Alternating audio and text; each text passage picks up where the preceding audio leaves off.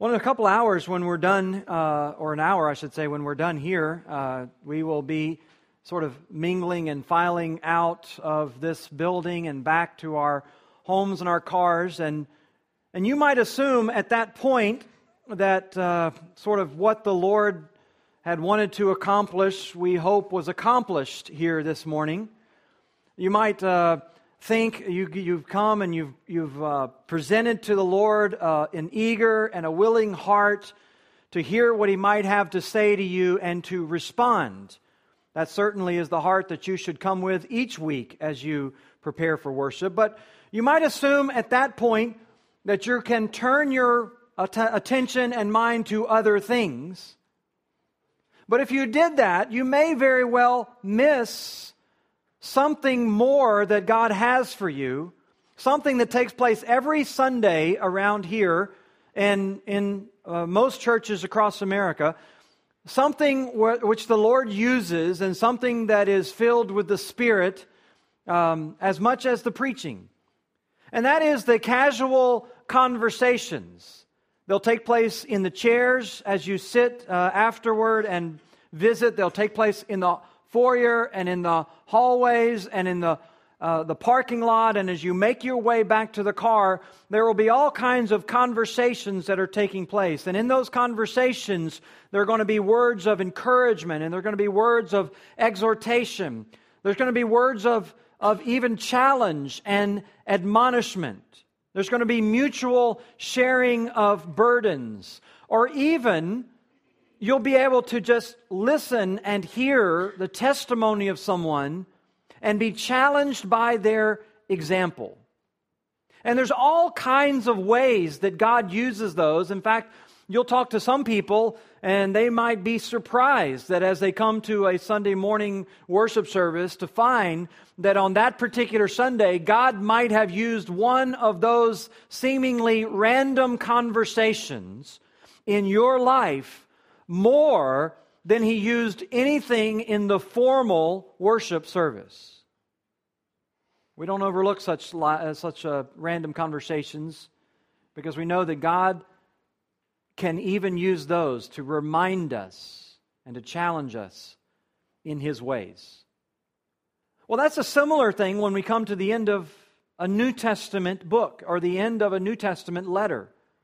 And even today, as we come to 1 Corinthians chapter 16 and the final 15 verses of this chapter, it's a helpful thing for us to keep in mind because what we find here, as we find in so many other passages, is really a conglomeration of various greetings and words of exhortation and words of encouragement that might on the surface appear to just be random statements and might be even a temptation for you to assume that there's nothing for you in it.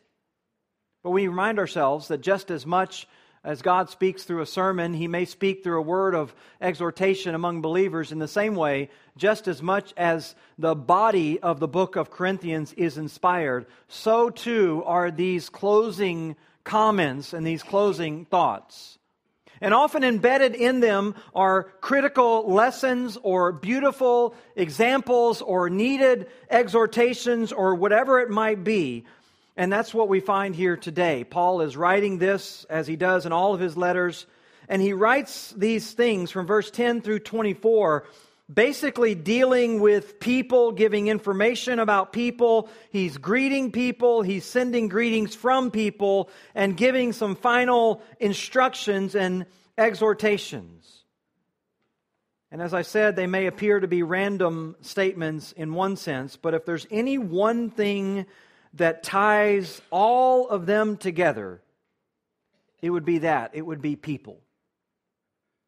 Essentially, everything he has to say here is about people. And it's about the way that you respond to certain people, the way you treat certain people, the way you act toward them, the way you even greet them. And so it's all about the people, and not just the people, but we could say even particularly about people who are involved with the work of the Lord.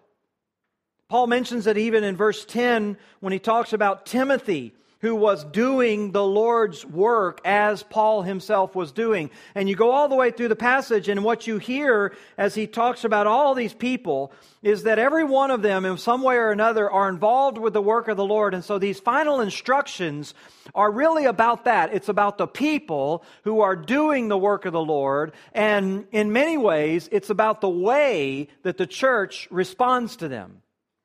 And Paul writes it not just as a throwaway addendum, but he writes it specifically because he's jealous, you might say, or he's desirous that the work of the Lord through the Corinthian church would continue on in a fruitful and in a productive manner. He doesn't want, in other words, he doesn't want the work to be hindered by any of these people, and consequently in any of the ministries they're involved with. He doesn't want that work to be hindered from a group of people who are taking an improper attitude or are not demonstrating the proper attributes for how they respond to these leaders. In many ways, then, these are sort of the attributes of a church who continues on in fruitfulness, or the attributes that make for a fruitful ministry when it comes to particularly the way they relate to one another, the way that they serve alongside one another. Attributes that we might say assure fruitful ministry. And you can, as I said, just hear it as Paul speaks of each of these people and each of these situations and how he is calling on the church to keep certain attitudes or to maintain certain attributes as they relate to them. He says in verse 10, when Timothy comes, see that you put him at ease among you, for he's doing the work of the Lord as I am. Let no one despise him. Help him on his way in peace, that he may return to me, for I'm expecting him with the brothers. Now concerning our brother Apollos, I strongly urged him to visit you with the other brothers, but it was not at all his will to come now. He will come when he has opportunity. Be watchful, stand firm in the faith, act like men, be strong. Let all that you do be done in love. Now I urge you, brothers, you know the household of Stephanas, were the first converts of Achaia, and they have devoted themselves to the service of the saints. Be subject to such as these, and to every fellow worker and laborer. I rejoice at the coming of Stephanas and Fortunatus and Achaicus, because they made up for your absence. For they refreshed my spirit as well as yours. Give recognition to such men. To the churches of Asia, send you greetings. Aquila and Priscilla, together with the church in their house, send you hearty greetings in the Lord. All the brothers send you greetings. Greet one another with a holy kiss. I, Paul, write this greeting with my own hand. If anyone has no love for the Lord, let him be accursed. Our Lord come. May the grace of the Lord Jesus be with you. May love be with you all in Christ Jesus. Amen. Numerous people that Paul mentions here, numerous kind of situations, but they're all really aimed at instructing this church and keeping them on track with the way they ought to respond to one another in the work of the Lord. And the aim of it is not just to have comfort and ease for those who are maybe serving in some capacity. The aim of it all was so that the ministry would continue on in fruitfulness, in productivity, in effectiveness for the Lord. In many ways, this is really, I believe, just an expansion of what Paul said just a few verses earlier at the end of chapter 15. You remember how he ended that whole chapter telling each one of them that it's their responsibility to be steadfast, immovable, and always abounding in the work of the Lord. So in many ways, what he's giving us here is simply the roadmap or some of the attributes of a church that is doing just that. A church that is continuing to be productive. A church that's continuing to be fruitful. A church that is continuing to abound in the work of the Lord. And we could enumerate, I believe, 6 sort of attributes that Paul calls for here or demonstrates here. The first one would just be gentleness. It'll be gentleness. He directs the church in verse 10, when Timothy comes, that it's their responsibility to put him at ease. Put him at ease among you, for he's doing the work of the Lord as I am. They are, in other words, they're to deal gently with Timothy. They're to put him at ease, and the reason is because of what he's doing. They need to do it because he's doing the work of the Lord. And the implication is, I don't want that to be hindered. I don't want that to be sidetracked. Paul understood as well as anyone how this can happen. He understood conflict. I mean, he was the guy, you remember, who tells the Corinthians in 2 Corinthians 1 that he was almost at the point of death. He faced so much opposition in Ephesus. He told them back in chapter 15, verse 23, I think it was, that he felt like he was facing wild animals in Ephesus. Maybe literally, maybe symbolically, but he knew opposition. He was the guy who was stoned. He was the guy who was regularly run out of town. He was let out through windows and high walls to escape death. This was the guy who was imprisoned as he was hounded everywhere he went by critics and by naysayers and by people that were constantly coming against him.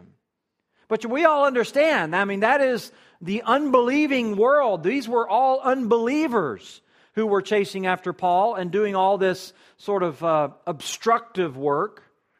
But it wasn't just that.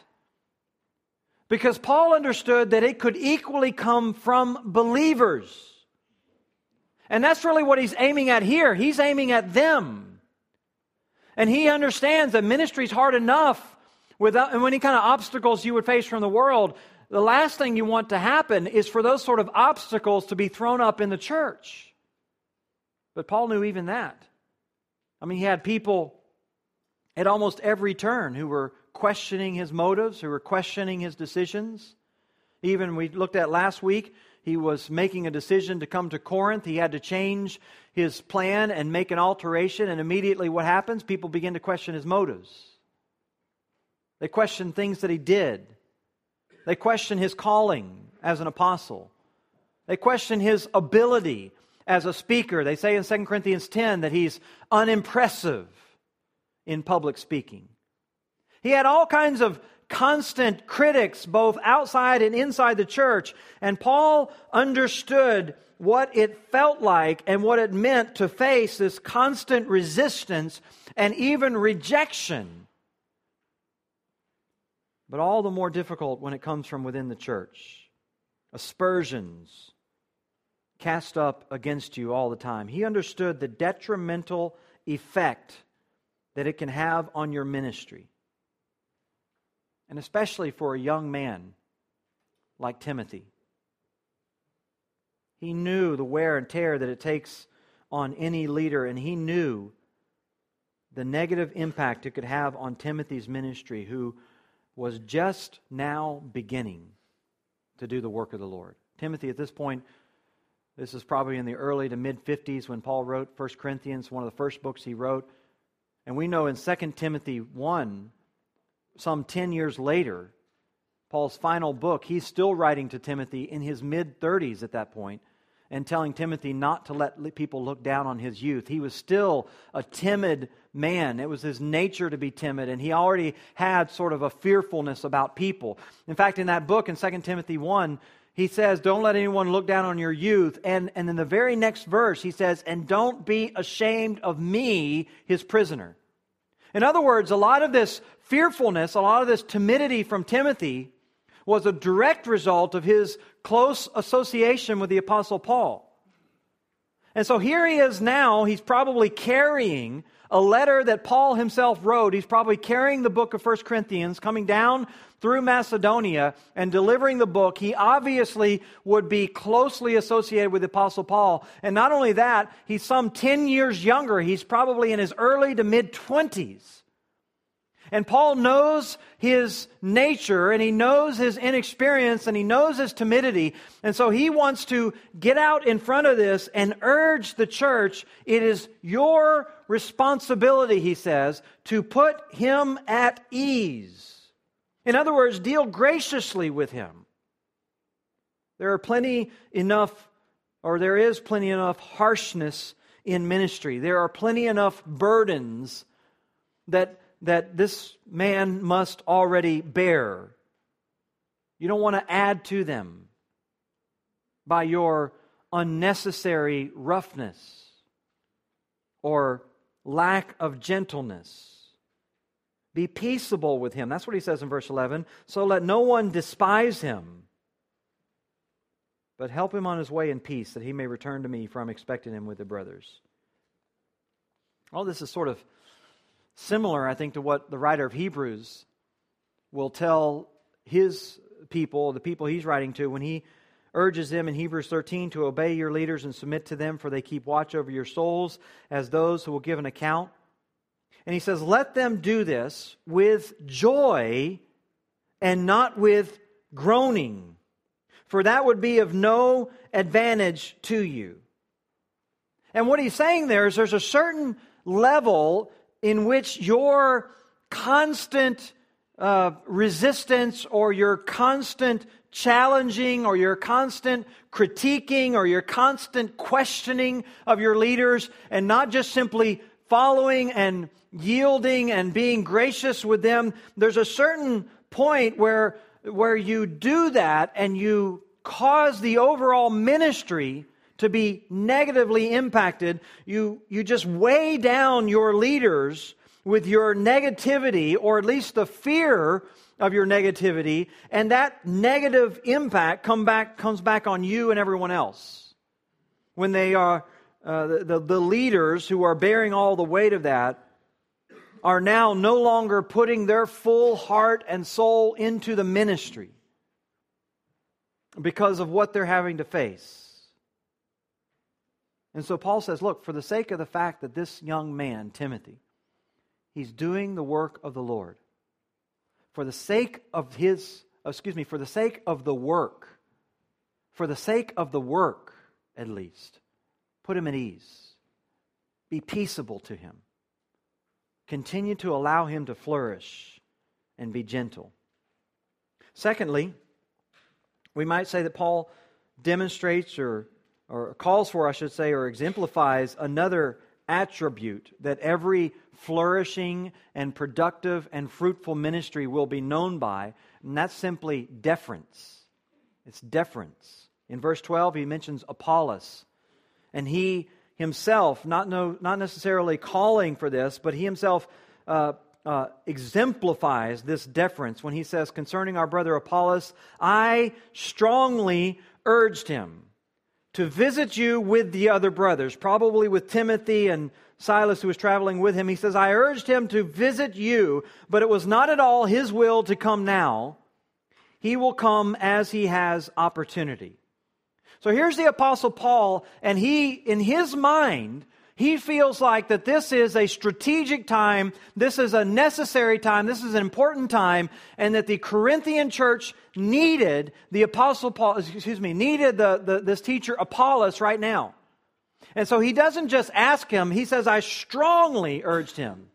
He made strong appeals. This was something that was obviously deeply felt by the Apostle Paul, but he simply says it wasn't his will to go. So in other words, what you have here is a disagreement.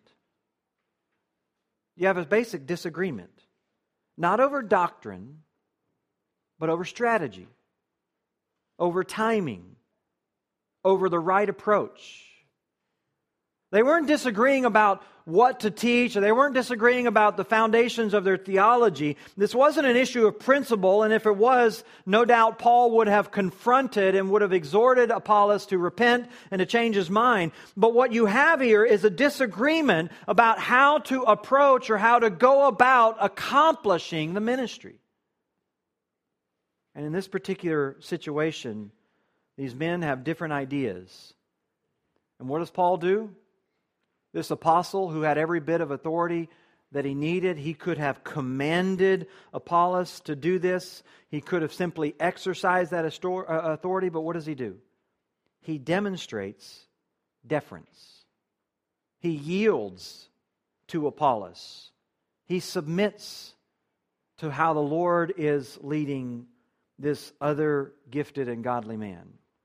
We talk about this all the time among ourselves as leaders, the need, if we're to maintain a healthy church and maintain a healthy focus on the ministry, the need to constantly be differentiating between issues of principle and issues of preference. And understanding that when it comes to issues of preference, the demand upon us is to yield. The demand upon us is to demonstrate the attitude which was in Christ Jesus, who didn't regard equality to God, essentially didn't regard His position or His place as something of entitlement, but He constantly yielded Himself to others. He esteemed others as more important than Himself. He looked out for their interest above His own.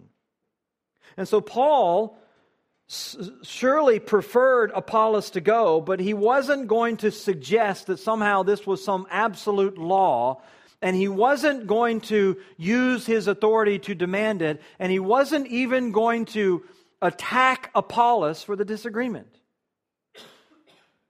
Unfortunately, this is not the practice in many places, because where in so many places there seems to be a readiness to tolerate and to yield and to compromise on almost every point of doctrine, so that churches are willing to put up with all kinds of aberrant teaching and all kinds of deviant doctrine, it seems, in the name of unity and name of keeping peace. They're unwilling to confront and unwilling to challenge in so many areas of doctrine.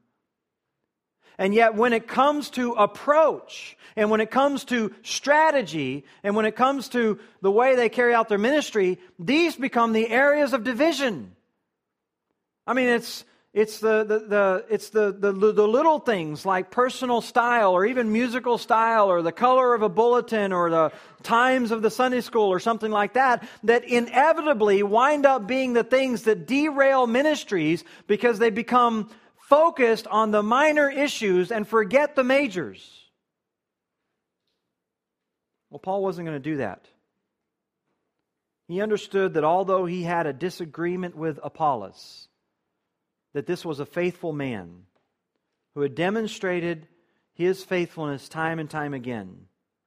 And so Paul, when he came to an area of disagreement with Apollos, wasn't going to try to strong-arm him. He wasn't going to try to manipulate him. He simply deferred. He yielded because he knew that this is what fruitful, productive, godly ministries do.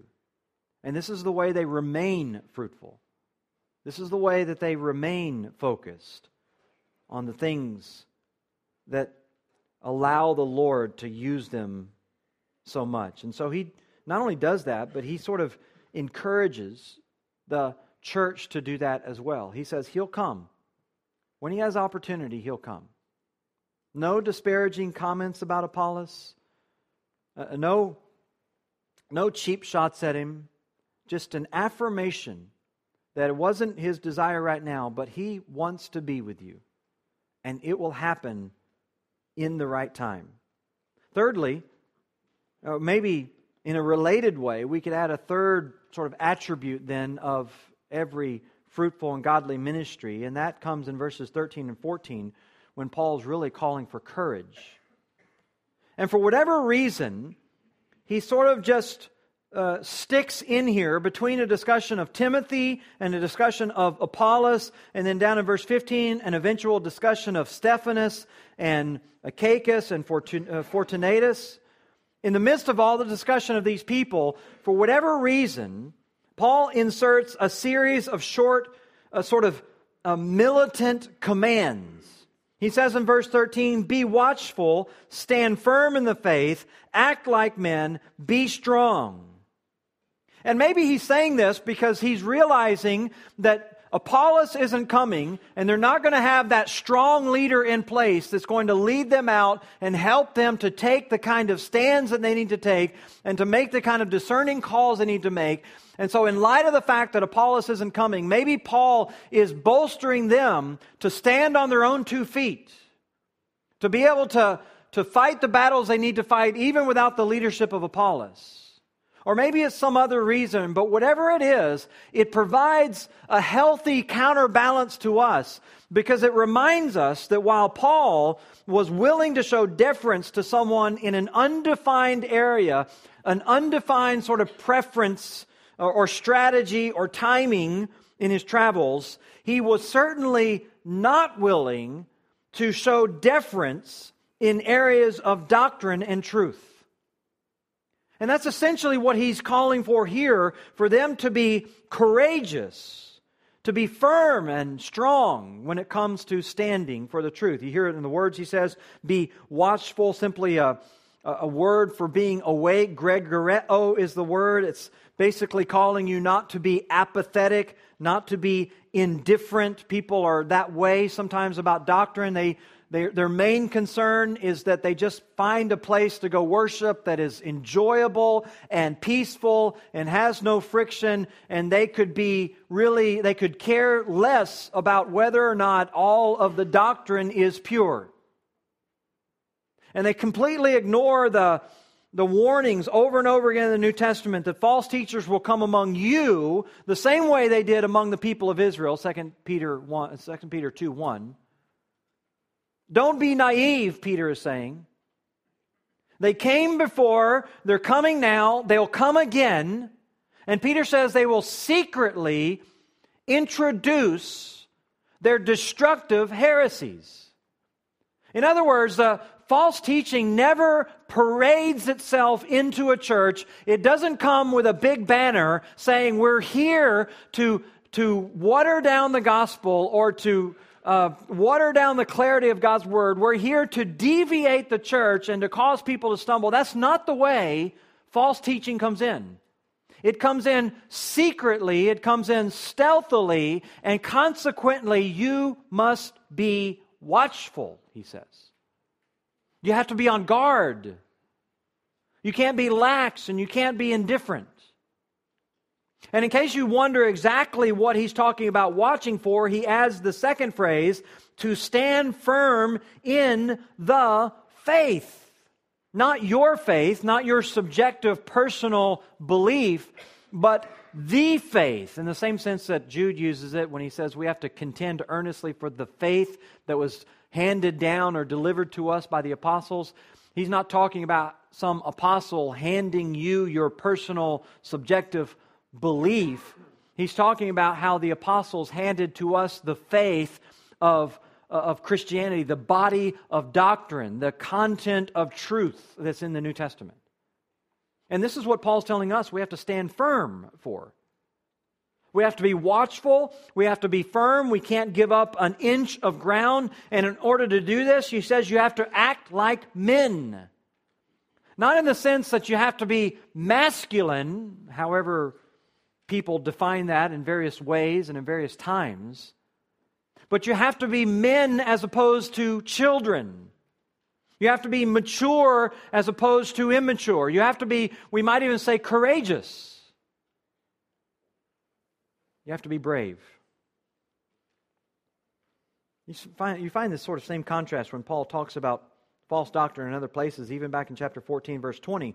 He says, don't be children in your thinking, be infants in evil, but in your thinking be mature. Look, you can be naive. You can be inexperienced and uninitiated when it comes to evil. In fact, you ought to be. You ought to be pure, you ought to be uninitiated, you ought to be naive. But when it comes to your thinking, and when it comes to your doctrine, you have no excuse. You cannot be naive. You cannot be lax and indifferent. Or he says in Ephesians, don't be children tossed to and fro by the waves and carried about by every wind of doctrine, by human cunning and craftiness and deceitful schemes. This is the way some people are. They just They just don't like conflict. They don't like any kind of friction. They don't like negativity. And so they just sort of avoid any of that stuff. And consequently, they just allow their churches and their places of worship to be flooded with a whole plethora of different teachings and doctrines. And the eventual outcome of that is instability. It's tossing here and there like waves and winds on a sea, and you see people in the church just up and down and back and around and all over the place, thrown in and thrown out of all sorts of situations. And it all stems from this tendency in our world to want to find approval from the world, to want to find acceptance, to want to find recognition and esteem. And if you're going to find recognition and you're going to find esteem, what you're going to have to demonstrate is a tolerance of every viewpoint. And it is the culture of the day. There are people today going under the name of evangelical Christians, some of them pastors of large churches, best-selling authors among the Christian community. And they are openly challenging doctrines that have been long established and fought for with the careers and the reputations and in some cases the lives of faithful men and women through the years. I mean, you could start at the top just with the whole concept of the inerrancy of Scripture and the whole idea that when God inspired the Word of God, He inspired it without errors, and when it speaks with His voice. And therefore, it speaks inerrantly. And that is, I would say, across probably the majority of evangelicals today, an open question. But you go beyond that to even more, if you want to call it more fundamental, at least more long-standing doctrines like justification and imputed righteousness and the forensic declaration of your forgiveness that comes to us by the gospel of Christ. And that increasingly in corners of evangelicalism is now an open debate. Whether or not you have to participate in your achievement of forgiveness. Or even beyond that, best-selling authors who are telling us that the whole concept of the Trinity needs to be re-examined. I mean, you could just go down the list. These are the big things. You could just go down the list of all the small things. Everything's on the table. Everything's open for debate. If you're to be some sort of well-respected and well-received Christian, then what you've got to demonstrate is that you are open to entertain all kinds of various ideas about everything that's been received in the church. Well, this is the antithesis of what Paul's calling for here. He's not calling for dialogue and a feel-good discussion among people about these fundamental things. No, what he's calling for is firmness. What he's calling for is not giving up any ground. What he's calling for is fighting. What he's calling for is courage. He's calling for conviction. He's calling for them to grow up.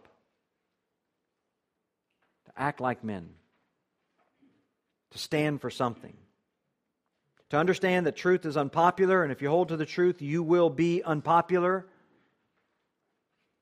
And so it requires a firm stand. It requires courage. And Paul says even there at the end, be strong. Be strong. Stand firm, be strong. Or as he uses the phrase in another passage, Ephesians 6, he says, be strong in the Lord and in the strength of His might. Same word there. There he's talking about spiritual warfare. He's talking about our battle against the strongholds of satanic thought, against the doctrines and the worldviews which set themselves up against the knowledge of God. All of those ways of thinking that are constantly assaulting you and the church, you have to stand strong. and do battle and be courageous and act like men and quit acting like children. Now, all these commands are given in very militant fashion. And perhaps that's why Paul adds verse 14. That even in light of all that, let all that you do be done in love. In other words, this fight doesn't have to be ugly. And it certainly doesn't need to be unloving.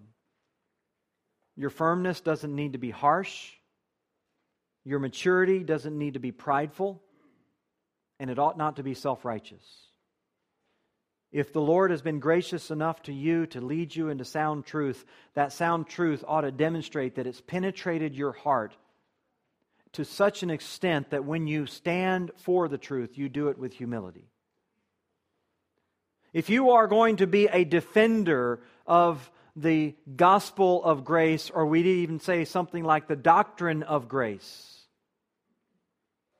then you better do it with grace. Or else you undermine the very thing you're trying to defend, and you are self-defeating soldier in the battle because you are ostracizing the very people you're trying to win by the attitudes that you're showing. You're failing to demonstrate visibly what you're trying to uphold verbally. And so when we defend the faith and when we defend the gospel, when we defend the message of love, the fact that a holy God set apart for sin loved us enough to sacrifice Himself as a completely innocent and spotless offering, then we have to do that with the same kind of humility that message initially penetrated our heart with. The same kind of brokenness. The same kind of transformed and gentle love that God showed to us, we need to show to others. This is what fruitful ministries do. This is the kind of attributes that they have. They are a group that's gentle amongst themselves. They're a group that's deferential amongst themselves, but they're also a group that understands when it comes to issues of principle and when it comes to issues of truth, that there must be firmness and there must be courage. And then Paul quickly moves to add another attribute, I guess you would say, of this kind of a fruitful ministry, and that's esteem. Esteem, or you might say recognition, because that's essentially what Paul calls for a number of people. He mentions in verses 15 through 18, Stephanas, along with all those who are in his household, and men like Fortunatus and Achaicus, and even all the way down at the very end in verse 18, all such people, he says, you are to give recognition to them, or you might say esteem to them.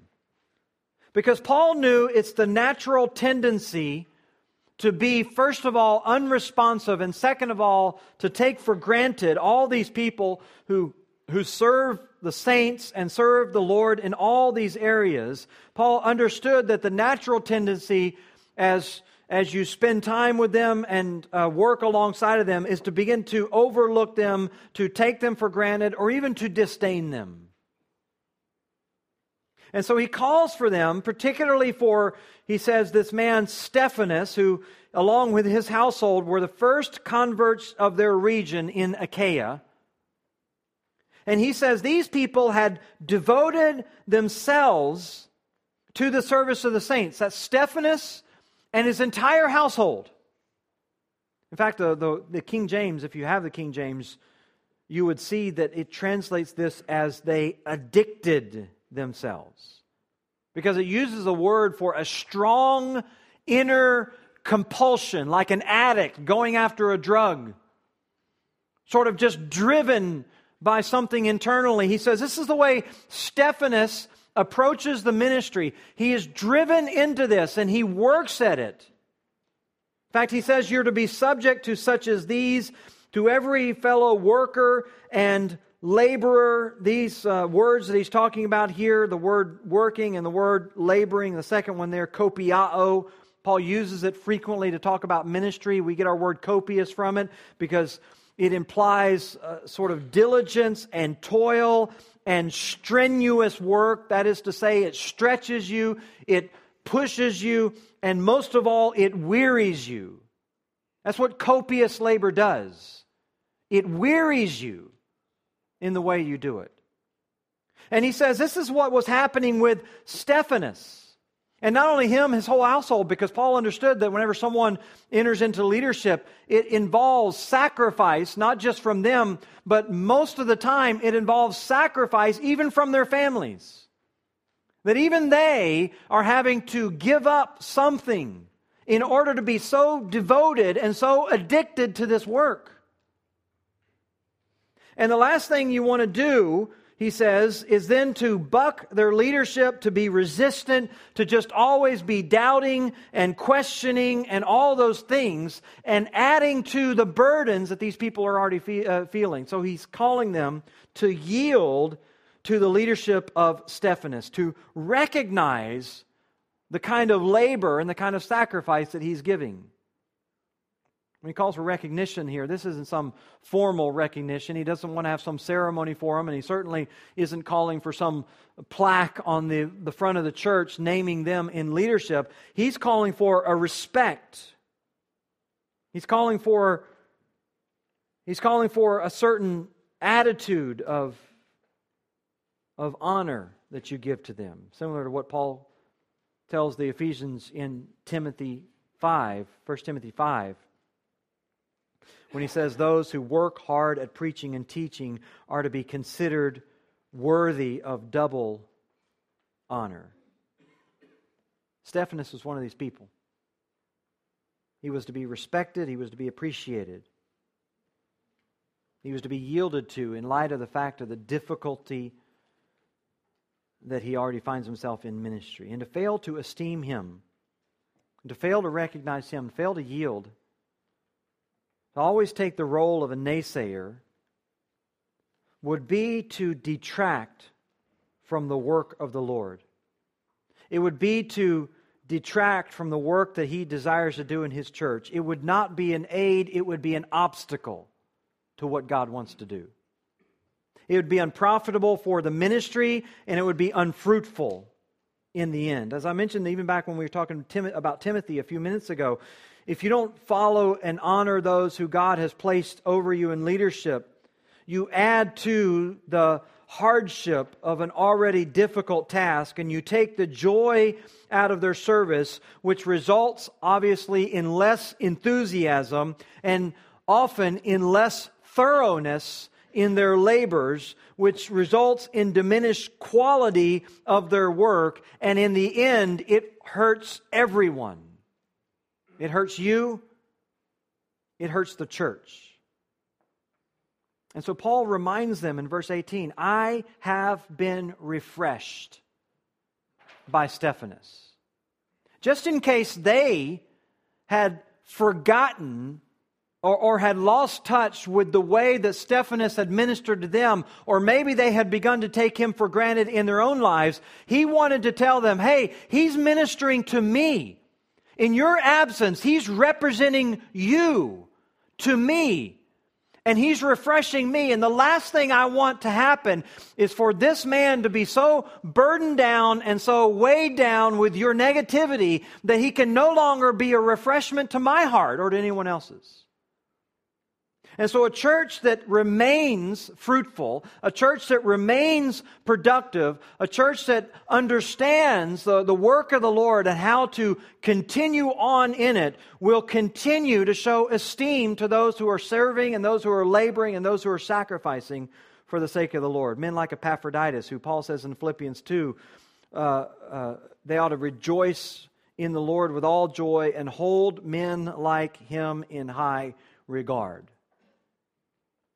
This is the way you respond to those who are serving among you in these kinds of ways. There's another attribute that they ought to have as well, and it's sort of maybe the most general of all of them, but demonstrated for us in verses 19 through 21, and that's simply care. Simply genuine, visible expressions of love passed between believers. And you can see it just in these sort of greetings that he gives here at the end. The churches of Asia send you greetings. He's sort of speaking for all the churches among whom he's ministering there in Ephesus. And then he gets very specific about the church, particularly in Ephesus, the one that met at Aquila and Priscilla's home. And this would have been the practice of the day before they had formal buildings. Wealthy members of the church would open up their courtyards. The homes that they had would have these large open courtyards with no roof on them, but capable of accommodating sometimes hundreds of people. And this is where the church would come to gather. As a matter of fact, the archaeology indicates that it was these homes that were immediately converted into churches as people began to decorate them and build baptistries in them and all those things in the first centuries of the church. And this was the meeting place of the church. And so Paul says, not only all the churches in Asia send you greetings, Aquila and Priscilla, who, by the way, had ministered in Corinth and would have been personally known to the church, they send you greetings. As the church in their house, they all send you, he says in verse 20, all the brothers send you greetings. Just practical and intentional expressions of love. And we do this today. I mean, if we go to the mission field, we always try to bring greetings to the churches from Faith Community Church. When missionaries come to visit us, they bring greetings to us from their church, because although so many of you have not met those believers, and although so many of you wouldn't recognize them, or honestly even be able to communicate through the language barriers that are there, we are bound together with them, not only by the love of Christ and the truth of the gospel, but in some ways by the common labor that we work together with them in their work. We send mission teams over. We host their missionaries. They host our missionaries. And so we have this commonality. And the same thing was going on here. They knew Aquila and Priscilla from before. Now they're serving over in Ephesus. They had this common mutual concern. And so there was a bond of affection that was there. And you know this, if you go overseas and you join together with some of these churches that you've heard about and you've prayed for and you've heard reports of their ministry, and you go over there, and even though you can't always speak with them, and even though you're separated by geography and culture, you immediately feel those bonds of love. And what he's doing here is simply giving expression to that. That this ought to be the way that Christians respond to one another. They ought to be constantly affirming their love, giving expressions of love, giving greetings of love to one another. And even locally, he says there at the end of verse 20, greet one another with a holy kiss. In other words, you ought to be doing this regularly around your fellowship. In this culture that Paul writes from, it was kissing, which in the Bible is always, or I should say, with the exception of two references I found in the book of Solomon, a Song of Solomon, it's used in every other way in the sense of not romantic kissing, but in the sense of honor and respect. Most of the time, it's a reference of something that was reserved for kings or dignitaries or guests of honor. Like the lady who kissed Jesus' feet as she wiped them with her hair. They were kisses of honor. Or Psalm 2, which calls on the kings of the earth to kiss the Son. These were expressions of respect and honor, and in the Jewish culture of the day, this was common for men to kiss other men and women to kiss other women as a mark of the kind of affection, the mark of the kinds of bonds that they had with one another. The church would pick up this custom and use it regularly in their own congregations and in their own gatherings to show this kind of mutual affection that they had one another. Men would kiss men usually on the forehead, sometimes on the cheek. Women would likewise kiss other women. And so you go into a fellowship in those days, if you were a visitor, and what you would see is all of these outward expressions of love taking place. It would be visible. It wouldn't just be verbal. In our own culture, it might be a hug between two men or between two women. It might be a hearty handshake. But whatever it is, Paul's saying you need to be doing this. You need to be visibly showing your love to one another. It can't be enough just simply for us to send our greetings and send our love. You need to be doing it. You need to be showing this. Visible expressions of love and honor. And then finally, one more attribute that Paul throws in here, but I think is still aimed at helping this church keep the pace of their productivity and remain fruitful and faithful. And that's discernment. Discernment. Paul adds it here in verse 21. I, Paul, write this greeting with my own hand. In other words, at this point, the whole letter's been dictated to an amanuensis. That was the common practice of the day. The biblical writers, at least in the New Testament, very rarely wrote their own letters. They would hire a professional writer who knew in the low lighting of the day and with the crude instruments and kind of vellum or papyri that they wrote on, knew how to most efficiently and with the least amount of errors with these costly materials, they knew how to write and write clearly. And so Paul would have been dictating the entire letter up to this point. But at this point, he picks up the pen with his own hand. And he says, I write this greeting with my own hand. And then he gives a couple of statements made all the more powerful because these are the only ones that he bothered to write with his own hand. And he says, first of all, he gives a sort of a warning. He says, if anyone has no love for the Lord, let him be anathema. Let him be accursed. It was an Aramaic expression carried over from the Hebrew which spoke about someone who was delivered over to God's wrath. It was really out of the Old Testament, those who were set apart for cursing, or we would say they were put under the ban, meaning that they were put outside of the camp of Israel. They were ostracized from the fellowship of the saints. They were cut off from all the contact of God's people because they were under a curse. They were headed down a pathway of destruction. And they were to put them out of the congregation for that reason. And that's essentially what Paul's calling for. He's sort of restating what he already said back in chapter 5, that when someone begins to live a life of disregard for God, and they become visibly no longer interested in loving the Lord, and you can see it in their life, at that point, he says, they are accursed. They're to be put out of the church, certainly, by the actions of a faithful congregation who won't tolerate their duplicitous living. But worse than that, they stand under the wrath of God. And they face His direct chastening and judgment.